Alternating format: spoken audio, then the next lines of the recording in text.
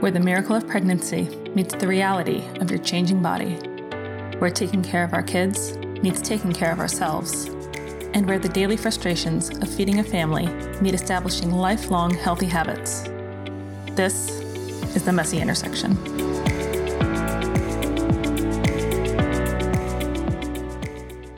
Hey everyone, welcome back to the Messy Intersection. I am your host, Diana, and I am really excited for you to listen to this episode. This episode is basically a part 2 to my previous episode with Amy Geis, who shared with us the issue of children in preschool receiving assignments relating to classifying foods as healthy and unhealthy, and how kids at that age are prone to black and white thinking and can interpret these assignments to mean that they should never have the foods in the unhealthy category, or that they're being bad if they do want them. So this episode is actually a follow-up to that. One, because I think it is really important to explore how assignments rooted in diet culture show up not only in preschool, but also in K-12. Not because anyone listening necessarily has a high schooler. I mean, maybe you do, but I do mostly market this show to moms of much younger kids. But I imagine that you, listener, are a person who is interested in raising your young kids to be resilient to diet culture for the duration of their childhoods and beyond. And I think it's really valuable to see how these types of assignments might show up over the years for your kids and learn what you can do to participate in a culture shift so that your kids are learning about food in a really positive and constructive way.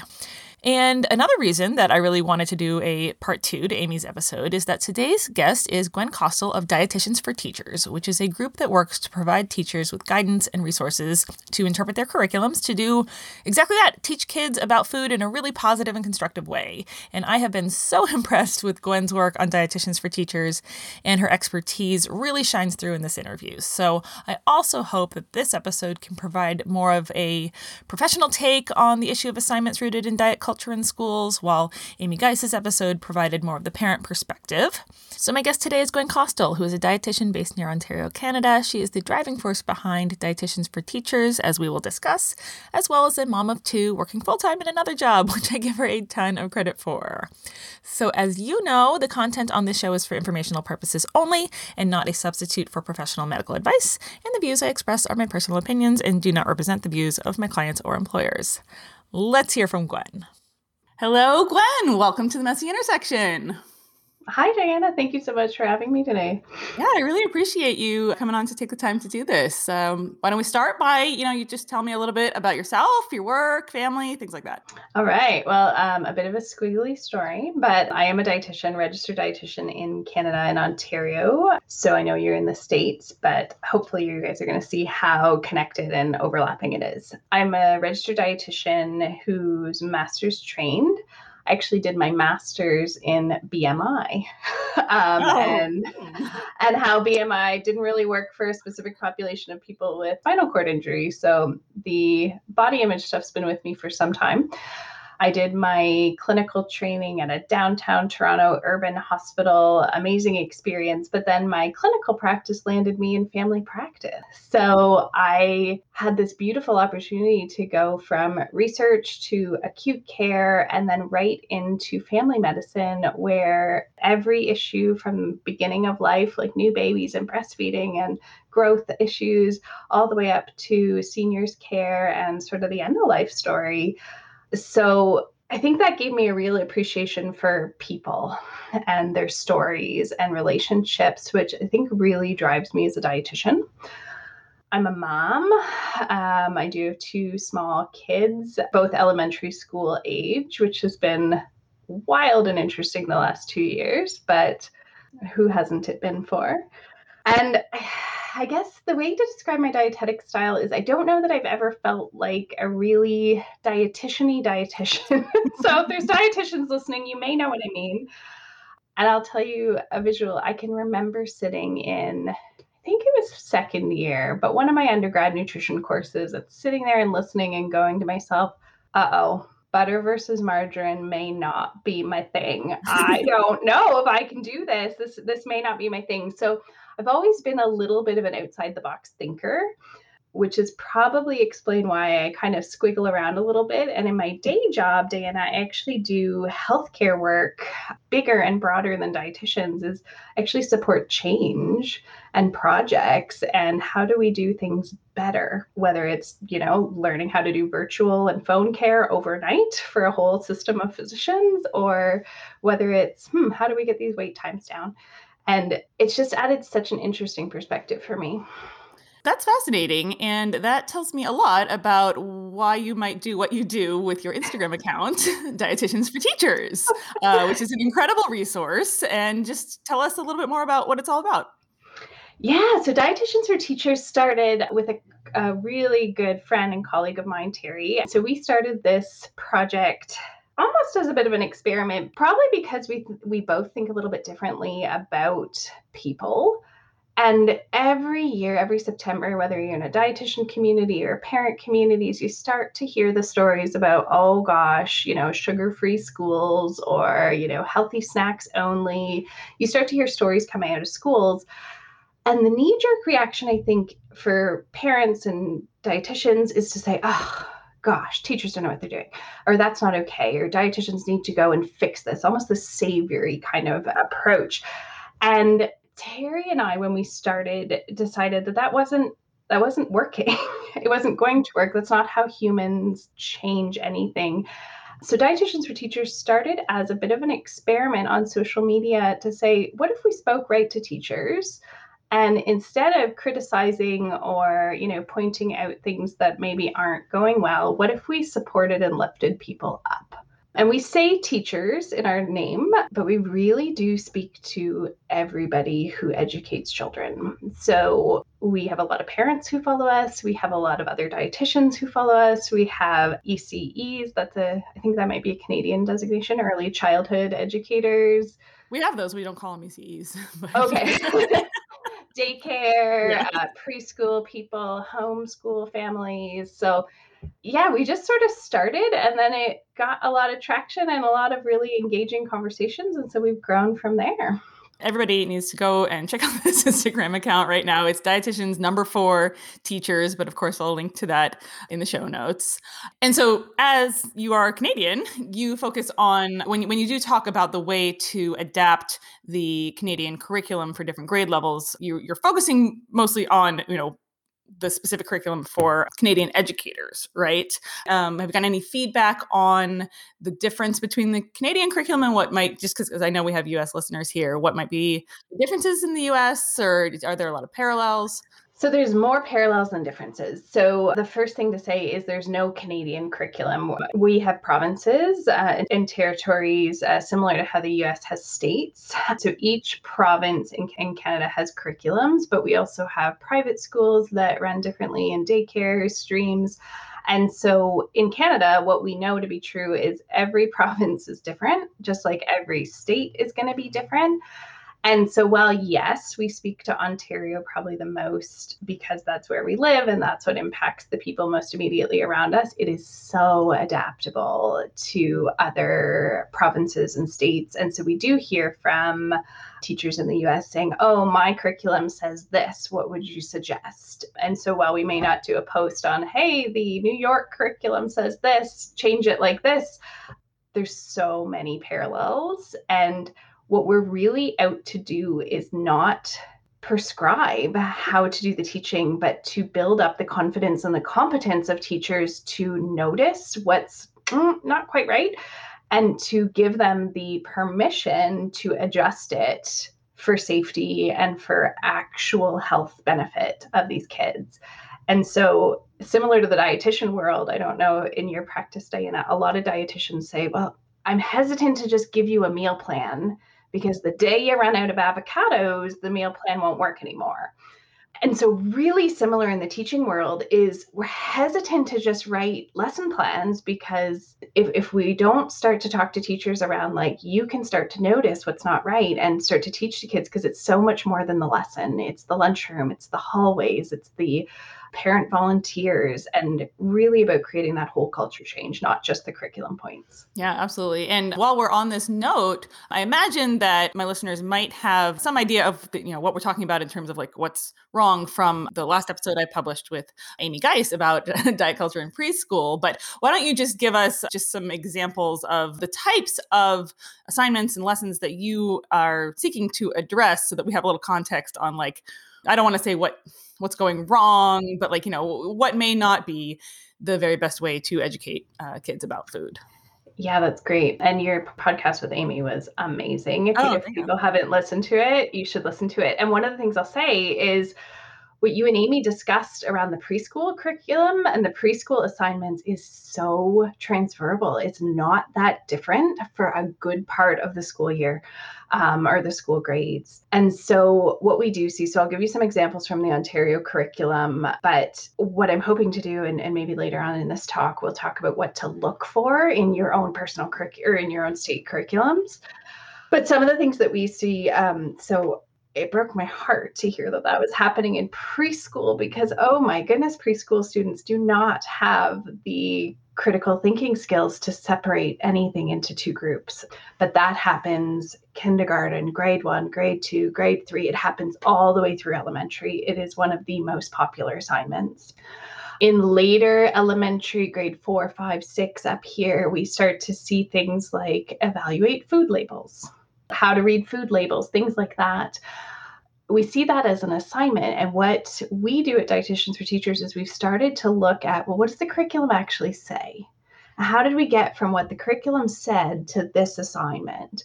Because it does differ by teacher, et cetera. And so some curriculums are extremely specific and they say, teach exactly this, teach energy in versus energy out. And some curriculums say things like, explain how healthy eating and activity work together. And it's the interpretation of that and the worksheets that a teacher decides speak to that point that often start to miss the mark. And so, for example, the food reading label that comes up in our grade 4 is it says, describe the nutrients and their importance for growth. And that's about it. It's a 2-sentence, I think, description.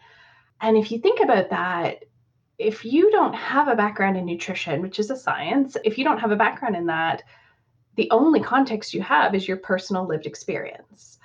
And so describe nutrients and their importance to growth can go a lot of different directions, right? It can quickly go to, if you eat too much carbs and fat, you will gain weight, which is incorrect, right? Or it can go to the direction of what nutrients do for our bodies, not to our bodies. We have to start thinking that impact means consequence, right?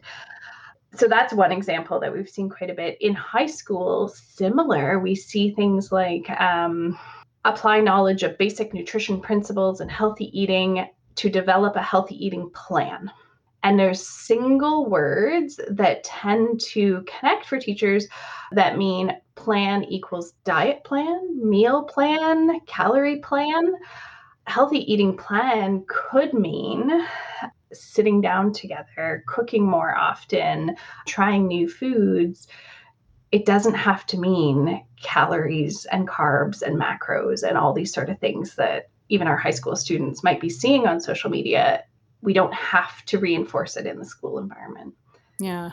And so as Amy and I discussed at the preschool age with the black and white thinking, the danger of categorizing this food is healthy and this food is unhealthy is that a child that young has the potential to say, well, I can never put something unhealthy in my body, or I am bad if I put something unhealthy in my body. What are the dangers in the later elementary and middle and high school ages? So the dangers really are, Diana, that they're starting to reinforce disordered eating behaviors. And the emphasis that we put on disease prevention related to obesity and diabetes versus disordered eating is out of balance. And we know that according to some of the national eating disorder groups, the things that contribute to eating disorder development are body dissatisfaction. So if we're promoting that thin is better and thin is healthier, we've just shown that anyone who doesn't live in a thin body. So like, think about Google Slides this year. Think about all those memojis of teachers. They're all hyper thin. The biggest body size in those cartoon teachers is really quite slim still. experience with dieting, experience of weight, stigma.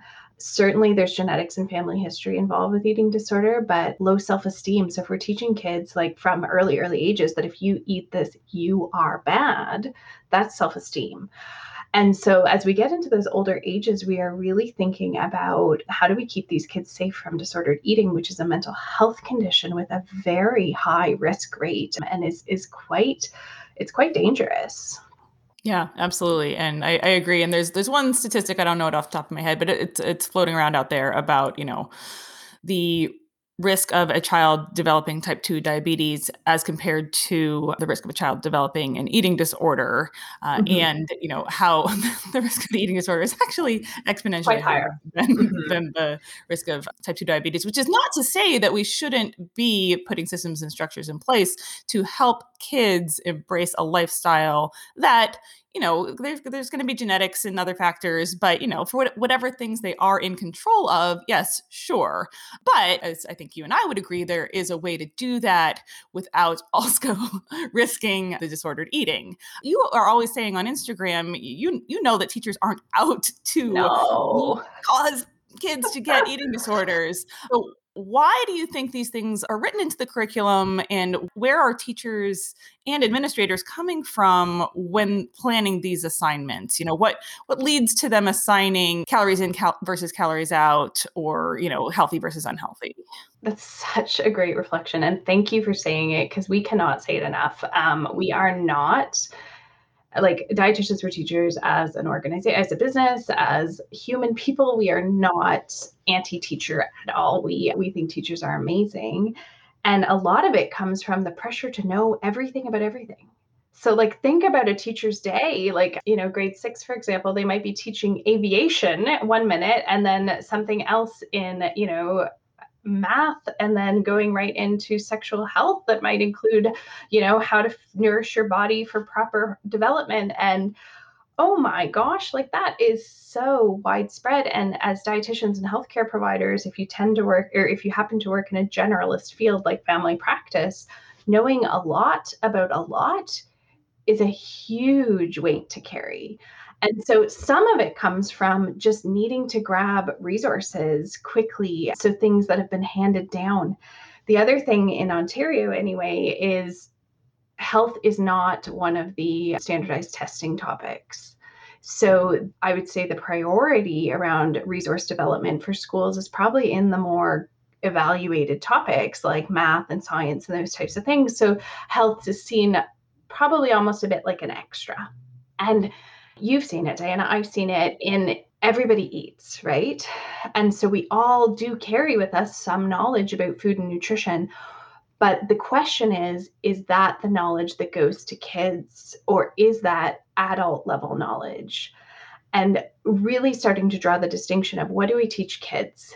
Because we know that actually teaching anything that teaches kids how to diet, like tracking, like comparing ourselves to other people, increases not only the risk for eating disorder, but it increases the risk for obesity because weight cycling and all these types of things that we know. So we're actually working against ourselves. So I want to encourage teachers, like, give yourself grace here because we are all swimming in the same soup.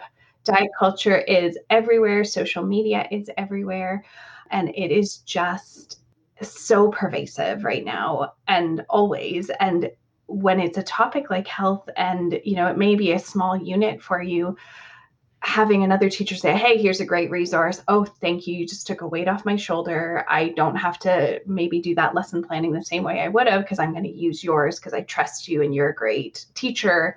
And you said this video is safe. And when you take the time to watch that video, it's not safe. Oh no, now I got to find a whole new lesson. Like that's a ton of work. Yeah, absolutely. And I am really interested in what you said earlier about when you don't have a degree in nutrition science, as we would not expect teachers to do, No. then it is only from your personal experience that you can have any context for this. And one thing is that everybody eats and everybody has more or less an understanding of this has protein, this has fat, this is a vegetable, this is a fruit. But also with us all swimming in the soup of diet culture, and especially with a lot of teachers being women, right? And being even more subject to the pressures of diet culture.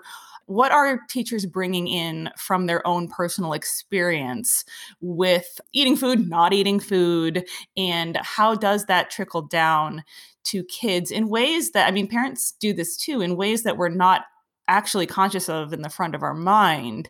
And people like you and I are doing work to raise awareness of that so that teachers for their kids and parents for their children can carve a way forward that is more positive for the kids. So we bring with us, all of us, dietitians too. And I think this is an important moment, Diana, to say that dietitians have, like, there's actually research on dietitians have higher rates of eating disorder because guess what we get taught really early on? How to count calories. So we know this is coming with teachers. We know this is coming with them into the school. But while I've seen teachers make incredible strides in like what is the lesson plan they're actually teaching, they're not doing the sorting anymore. Sometimes what's not changing as quickly or not as ready to be changed is social chit chat. The norms that we set around social chit chat around like, oh my gosh, you lost weight, you look so great. And that's in the hallway. Or that's in the back of the classroom between two educators while the kids are working on an assignment. And that's being overheard. What is coming into the schools is volunteers and lunchroom monitors, and thank those people so much for their volunteer time or people doing that work because teachers need breaks. But again, the more people coming in with their own personal experiences and translating those to kids, and it's not, I'm not going to say like you can never have those conversations. There's a lot of dietitians doing that work with adults. So if you are hearing this and you think, gosh, I might need to work on my own relationship with food, how I would encourage you as a teacher is to say, you just need to know it's there. We need to name it. And then we can be doing work on ourselves, but also we can be really conscious of intentionally changing it for the kids. So separating that kid work and the adult work and those kid messages. Yeah, definitely. And I get the sense that when just thinking of the assignment that Amy's kid got, healthy versus unhealthy, when you are not following an account like Dietitians for Teachers and you're not really just invested in helping kids in this way, not because you don't want to, but because you don't even know that it's a thing. When you assign something like a healthy versus unhealthy, is your own, like if you yourself are trying to avoid carbs, does it feel like teaching this to kids is a positive thing? Because I got a lot of feedback on that episode with Amy of, oh, my kid got an assignment like that, but, I thought it was fine because, I'm trying to eat healthier. I want my kids to eat healthier. And without recognizing the stages of cognitive development for kids, it can seem perfectly normal. It can, right? And that is diet culture at work, right? So I think the biggest permission slip here is again to come back to that, what is adult content and what is kid content. So yes, I think a lot of adults have relationships with food that need work and support, and there's so many people doing that work. But I think what we need to be recognizing is we need to know that that is not helping kids. It's not supporting health. And we know that actually, and it's around that switch in that learning age that the peer influence is really important. But actually, if you label something as unhealthy, it becomes more appealing. There's some evidence on that, and we know that from young preteens, right? If you tell them not to do something, oh my gosh, watch out. And we need to remember that the definition of healthy, like we have narrowed that way too much to mean what food, and we have forgotten, and we have to give ourselves permission to come back to not just what, but how and where and with whom are we eating and having these experiences, because health is so, so, so much more than what macronutrients are landing on my plate. And that is teaching dieting. And we know that teaching dieting is not conducive with long-term health. Yeah, absolutely. So when a teacher is considering an assignment that will address the curriculum that they are supposed to be teaching, what would be some warning signs? Like if they get this worksheet from another teacher or wherever, what would be some warning signs that this lesson is not going to teach kids about food in a positive way? Great question. So The very first thing is to take a good look at your curriculum. Reach out if you want to chat about it. Like I will message with you a little bit. That's fine, because some of them are so prescriptive. It is harder to work around. However, if you are privileged enough to have a vaguer curriculum, I want you to take a minute and kind of look for those words like plan and healthy, and even the word diet. Diet, and to a lot of us who have lived with diet culture, means restrict. Diet, the actual definition, means the food we eat. So again, kind of take a minute, look for those hot words like healthy, diet, plan, choose, and think about like, what is the separation between like what would diet culture want me to do with this and what would sort of more neutral teaching want me to do this. When you're looking at the handouts that you might have been gifted in like a resource binder or videos that even teachers promote, this kind of thing, what you're looking for. So at the primary level, sorting into two groups, big red flag, any two groups. A term I use on the Instagram a lot is wellness washing. Sometimes every day, good, bad, healthy, unhealthy, treat. And then a new one is fun food. Like, okay. Any sorting like that is diet culture. Kids, just like Amy said, black and white, right? Like that's that concrete thinking. They cannot separate the minutia. You don't eat broccoli every day, and neither do I. Calling broccoli an everyday food is confusing. And then it makes them feel bad on a day they get offered a cupcake, right? In the virtual world, look at the visuals. I was just looking at one actually from an Ontario resource, and it's talking about food literacy, and all the cartoons on the first few pages are so thin. Like they're cartoons, but they're so thin. And then teachers speaking about them are speaking about like, don't forget to consider that people have different body sizes and da da da. But if our visuals aren't matching our words, uh-oh. Comparing people to animals, don't. Yeah, so like sloths and like things like that might be slower and tired because they didn't get their energy, or spirity rabbits that are fast because they ate all the right healthy food. Like watch for visuals like that. Wow.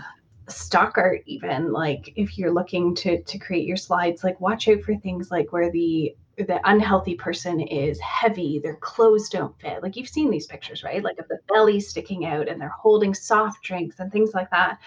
That's a huge red flag that is not a safe activity.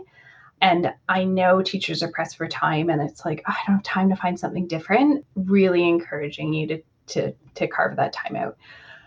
Any activities, especially in the older grades, although it's in the kindergarten curriculum here as a suggestion to track vegetable intake. No. And I know it's just a suggestion in the curriculum, but to track vegetable intake and then make a bar graph out of it compared to your peers. Like if you are tracking or comparing to peers or other people, like just hard stop. Like that is dieting. Yeah, absolutely. We got one comment from a participant in the Messy Intersection Facebook group that her preschool age kid was given 2 brown paper bags, and one was like Healthy Harry and Junk Food Jane. And I guess whatever the kid was eating throughout the day, where they were supposed to also feed that food respectively to the brown paper bag that it correlated with, which seems like it's like, MyFitnessPal for kids, basically, So that's pretty crazy. So one other thing, especially for the older grades where you're starting to critically evaluate and those skills are developing for kids, is avoid value and morality. So what I mean by that is, so say curriculums love food labels. I don't know why. I don't even read food labels that often, but they want kids to be reading a food label. Okay, fine. Some of the curriculums make us do this. But if the point of reading that food label is then to decide if a food is good or bad, or healthy or unhealthy, it's gone one step too far. So teachers can adjust these activities to be like, okay, we have to teach you how to read a food label. Which one has higher fiber? And what does fiber do for our body? But stop at the point where you're picking which food is better or more valuable or special, because that's where things get really ugly in the dieting world, is we're putting too much morality on certain foods. So you could certainly do which one has more protein if you have to, and stay away from some of the ones that are connected to dieting. You could do which one has a higher percentage of calcium. Calcium's not connected to dieting as much, right? Protein, carbs, macros, those are higher. So that would be a good one there. Yeah, definitely. Okay, there's a bunch of stuff about the principles that probably are being taught in school that are not constructive to kids developing a healthy relationship with food. So I imagine, as a person running an Instagram account with all kinds of positive things that teachers can do and say, and assignments that they can give their students to help them develop a healthy relationship with food and avoid getting, stuck in the way that diet culture has us teaching these things.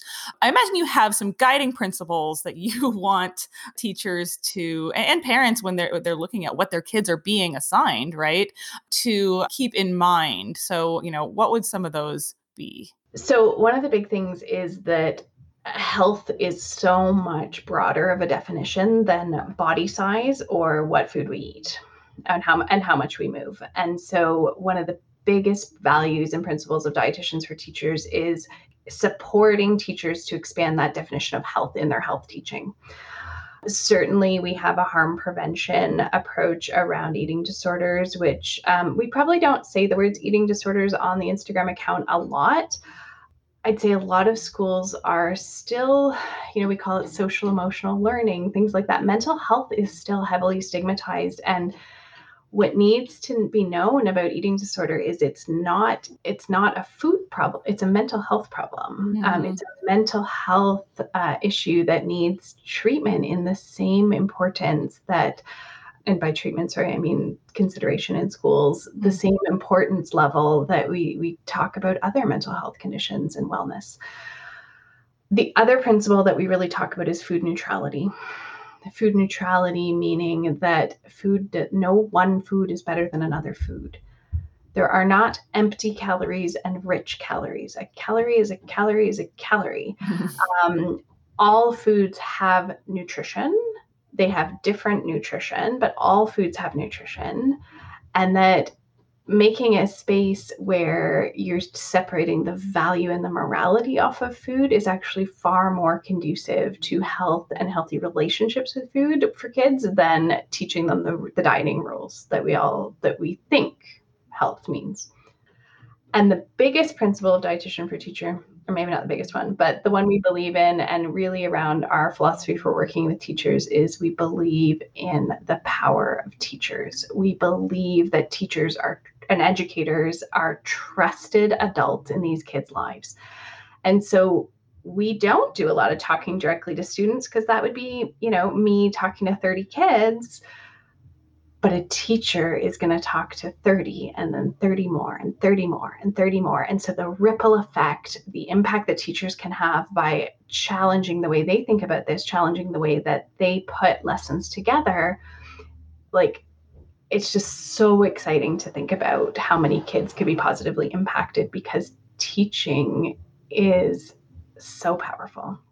Yeah, absolutely. I love that. And I'm really excited maybe for this coming school year, when kids will be back in classrooms, hopefully, and be able to make those connections and, really get the educations that they deserve, because not all, but some virtual learning has been failing, kids and what they need. And, we're all in a tough situation here. Teachers in particular, like, you and me as dietitians, we have been able to adapt the way that we work.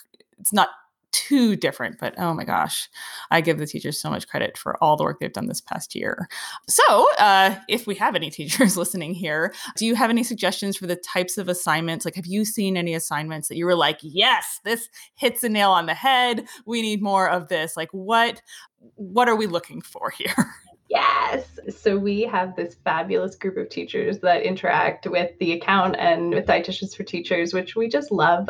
Please keep sending us the awesome things you're doing. We've seen teachers shifting to more hunger and fullness cues and spending a lot more time on that and a lot less time on what foods are what. So we love that, especially for the little ones.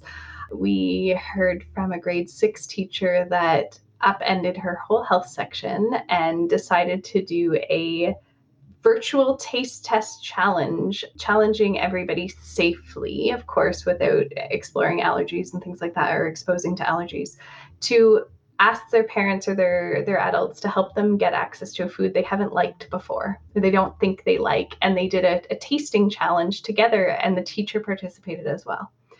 And she told us that more kids had their cameras on that day than anything else she's taught virtually, because it was fun. We've seen teachers using yet language, more yet language, and telling stories about themselves. So for those of you listening who aren't quite there yet yourselves, like you don't like a lot of foods, you're not ready to kind of open this up, you could say, I don't like that yet. And really starting to model that language for kids, instead of saying, well, broccoli's healthy, so you have to eat it. Saying, well, I don't like broccoli yet, but maybe I'll try it, and maybe I'll try it again. No, I still don't like it. That's okay. I'll try again another time. So we've heard of a lot of teachers doing that sort of thing. Food exploring is like one of the best things, and you can do it all grades. So this grade 6 teacher did food exploring. What does it taste like? What's the texture? What's the smell? What's the color? How could I change it? So that's been really cool. And then we see more and more teachers using food cross-curricularly in safer ways, like doing science with food, and just more exposure, because we know that exposing kids to more food will increase their number of likes down the road. So we don't always have to teach them that you have to eat Brussels sprouts because they're good for you. We expose them to Brussels sprouts. We do something, we learn about how they grow. Actually, if you haven't seen how Brussels sprouts grow, Google it. It's so cool. Things like that. So we're hearing a lot about that. And cooking. We hear teachers talking about doing like little cooking lessons and measuring and 30 mils of something or half a cup, and like integrating it into math work. So we are seeing a shift and a change, and it's so exciting. And that's really awesome. So thinking about the way that teaching about food can intersect with other areas of the curriculum, I know that one thing that stands out to a lot of parents and probably teachers as well is what different foods or different nutrients do for our body. So like vitamin A is in carrots can help you see, right? And so if you're also teaching an anatomy lesson or whatever. But there is a little bit of a danger there with the black and white thinking that, if I don't eat carrots, I won't be able to see anymore. What is your overall take on those kinds of lessons? That's a great one. Like, I think we have to be really careful. I think you hit the nail on the head, Diana, that it's probably closer to diet culture than not. I think it's a stepping stone for some if they're used to teaching the kind of good food, bad food rules, that saying vitamin A helps with vision, vitamin A is in carrots. You're right. It could easily slip to, well, if I don't like carrots, and my teacher, my madam only taught me about carrots as the only source of vitamin A, then I'm going to feel like I'm going to go blind. So we have to be really careful in the younger grades, but I like it in the framework, especially for the older kids, like, older than 7, when the concrete starts to shift a little bit. I like it for the concept of what food does for our body, not as a consequence. So sugar, for example, oh my gosh, this is a big one. Sugar is often talked about as a negative thing, but sugar makes food taste sweet. Sweetness increases our palatability of food. We like eating food that is sweet. Sugar gives us energy to move. Sugar gives us fast energy if we need to do something quickly, if we need energy right away. If we shift that thinking from to our body to for our body, the lessons change. And I think we can actually take out the for our body, because if anybody's thinking that kids don't know that, they're getting it everywhere. Yeah, absolutely. Yeah, with sugar in particular. I mean, I know 2 and 3-year-olds that are being taught about sugar, and not in the positive way that you're thinking about. But we do know that as kids grow and develop, their cognitive development goes along with them. And at some point, calories, fat, protein, the macronutrients does become just basic knowledge that's important to have. Is that appropriate at the high school level, or like when is it appropriate for kids to learn about this? I think it depends. So, do they have the capacity to understand it? Yeah, absolutely. Especially at the high school level, they have the ability to understand these complex topics. They do complex thinking in science and biology and chemistry and all these things. They can understand it. I think what we need to get our heads around is, what purpose are we teaching it with? Are we teaching it because we want to control body size? Are we teaching it because we think knowing these rules helps with health? Because they don't always, right? They actually contraindicate health by pushing teens into disordered eating patterns, things like that. So, are we teaching it from a biochemical level, and what is a calorie and what does it do for our body and how do calories work? Cool, do it. If we're teaching it as a, if you eat too much calories, you will look like this stock art photo, no.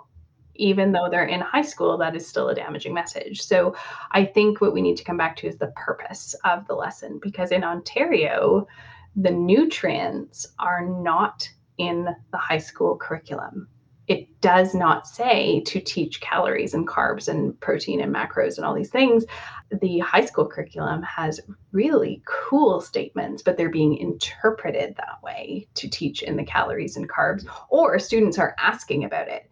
So the resource for teachers to be is how to respond to these teens to make sure that they're getting the reframe, because they're getting that message from social media. They're getting that message maybe from home. They're getting that message from TV, Netflix. All these people are already telling them weight is bad. Bigger bodies are bad. Food leads to bigger bodies. We do not need to teach them that. We need to teach them how to see it and reject it. Okay, you just took the next question that I was thinking of out of my mouth. It's like we know the importance of teaching critical thinking, especially at the high school level.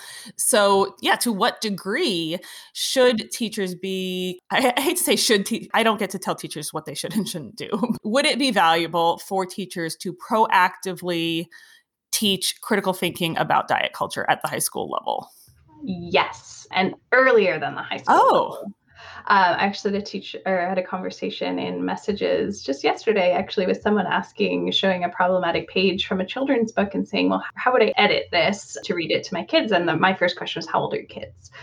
And so she's got pretty young kids. So we said, yeah, just say different words when you read it. And it was an image of a cartoon character being weighed at the doctor's office and then being prescribed exercise to deal with the results from the scale. But what I said to her is, soon you'll be able to say, some books and some messages that we hear in some TV shows are going to tell us that bigger bodies are bad and smaller bodies are good.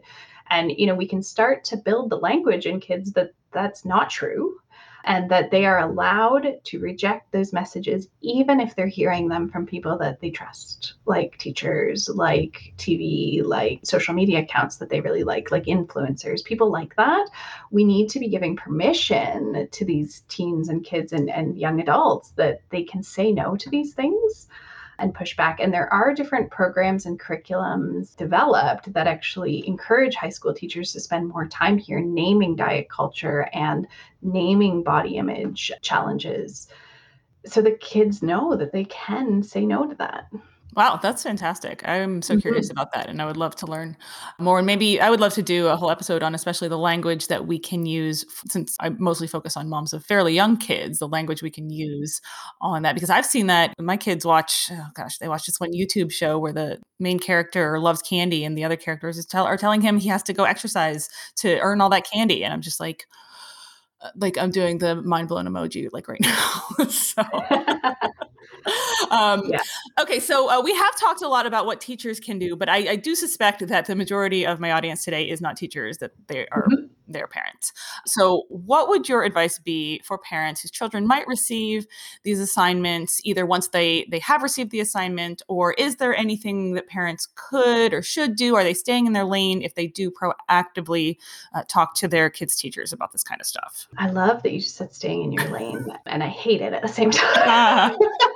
Parents and teachers, I don't know about you, but I see in every message home from my school at the beginning of the school year that I am a partner in my child's education. I know every teacher I've ever worked with emulates that. What I would encourage you to do, it is easy to get really fired up. Dietitian moms are some of the strongest in this regard. It's so easy. I've been there. I've been fired up when I've seen some of this stuff come home, or I've heard my kids coming home saying some of these comments of, oh, well, I shouldn't eat that because that will, I won't be healthy anymore. My advice is to kind of take a calming moment and remember that teachers are there for good. They do this work just like healthcare professionals. They're in this field because they are caring, compassionate people. They care about kids and health.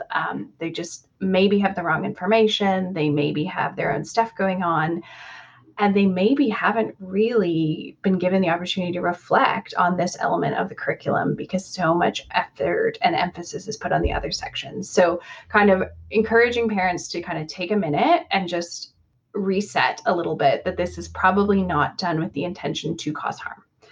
From there, dietitians and health professionals, we are quick to email with a whole list of resources and references, and this is why you shouldn't be doing this, and da, da, da. Don't do that, especially this year with teachers being observed 20, like all day, every day through the virtual learning world. There's been a lot of feedback to teachers this year. Teachers are burnt out. So is everybody, but teachers especially are burnt out, and they're hyper monitored by parents.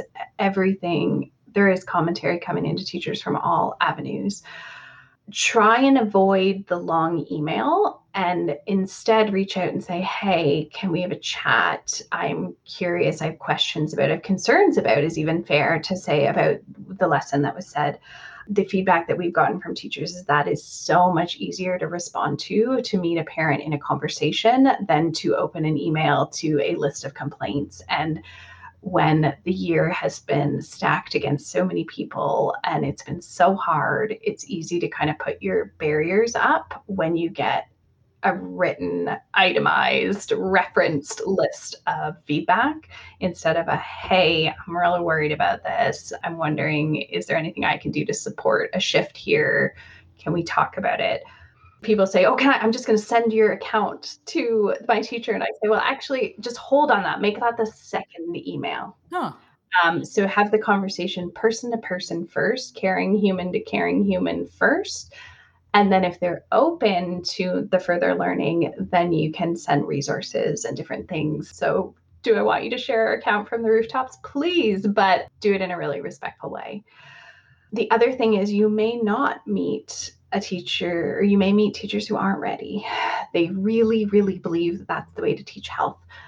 And that's where you might need to shift and do some of the unteaching at home, saying, we love our teachers, we love people, but all people believe different things. And you will hear in your lives adults saying things that don't sound the same way that we would talk about it here at home. And I want you to know you can come and talk to me. We're going to talk about that, and I will help you understand what our family believes about that. And so sometimes we just need to take that home and do some of that work and unteaching at home. Which is teaching kids critical thinking, right? So right. Bonus. Yeah. Especially given how much teachers will have on their plates heading into the 2021 school year. Is it appropriate to be proactive about this, or do we kind of cross our fingers if the assignment gets assigned and then maybe address it at that point? And if it does get assigned, okay, it might be a little bit stressful for us, but we're going to take that opportunity to teach our own kids the critical thinking about it. Yeah, I have so many thoughts here. One, in the US, I know school's finishing right now, and teachers need the break. So I think even if you know who next year's teacher is, maybe wait. We really need to let teachers recover and recharge. And some of them choose to do learning over the summer, but some of them don't. And that needs to be respected so that we have energized, impactful teachers in August and September. The other thing I'll say is it depends on your relationship with the school. I shared a story in our Instagram about a teacher, an educator who had a really great conversation with a superintendent around, could we make some changes? And the superintendent was really responsive. If you've got a great relationship with the teacher, or the health teacher, or the principal, or someone in the school that you think it would be a safe conversation and not a threatening, combative one, absolutely go for it. There's not really a rule here. But what I would say is it's kind of a person-to-person conversation. If there's any teachers listening, I would say this is probably not a topic for an all-staff call right now, because the diversity of opinions about this will be wide, and the change in really contentious issues is slow. And that's okay. If you're a parent and you're on the PTA and you kind of want to talk to the whole PTA about it, same thing. You are going to come up with different parents that have different beliefs about this, and you want to avoid conflict, because when we get into conflict about things, we dig in. We want to make safe space. So how can we gently start to approach, I wonder if we did this differently, or what if we did a library edit, or what if we started to kind of think about providing new books for the school instead of taking away. You can approach it in different ways. Yeah, that's so good. That's really valuable. And I plan to come back to this maybe a little bit closer to the start of the school year in the US, at least, when we're all going to be hoping for a better school year, I think. So okay, so Gwen, this has been so great. I really appreciate your insight and your expertise. What is next for Dietitians for Teachers? What are you doing right now? What kind of resources do you have? Yeah. How do you plan to grow? Oh my gosh, thank you for asking that. And please give me a little bit of grace, because we started this just in the winter of this year. And as I said at the beginning, a bit of an experiment just to sort of see, is this what people want to be talking about? And yes, it is. So we are it's going to continue. We have started doing some learning sessions for educators. We've run one, which was great, and we got feedback. We're going to adjust it and try some different things. We're going to stay active on social media. And one of the things that you can see more of it, we are starting to produce more resources and support that way. You can find some of our resources on Teachers Pay Teachers, but again, it's a bit of a slow rollout because we're still kind of figuring things out. So what I would say to you, Diana, is I'm pretty flexible. Like, if people have ideas of how we can show up to support teachers, school communities, parent communities, let me know, because I'd love to hear it, because that's the number one thing for us. We want to make sure it's useful. I do not want to spend any time spinning wheels. It's not helpful. Yeah, I love that.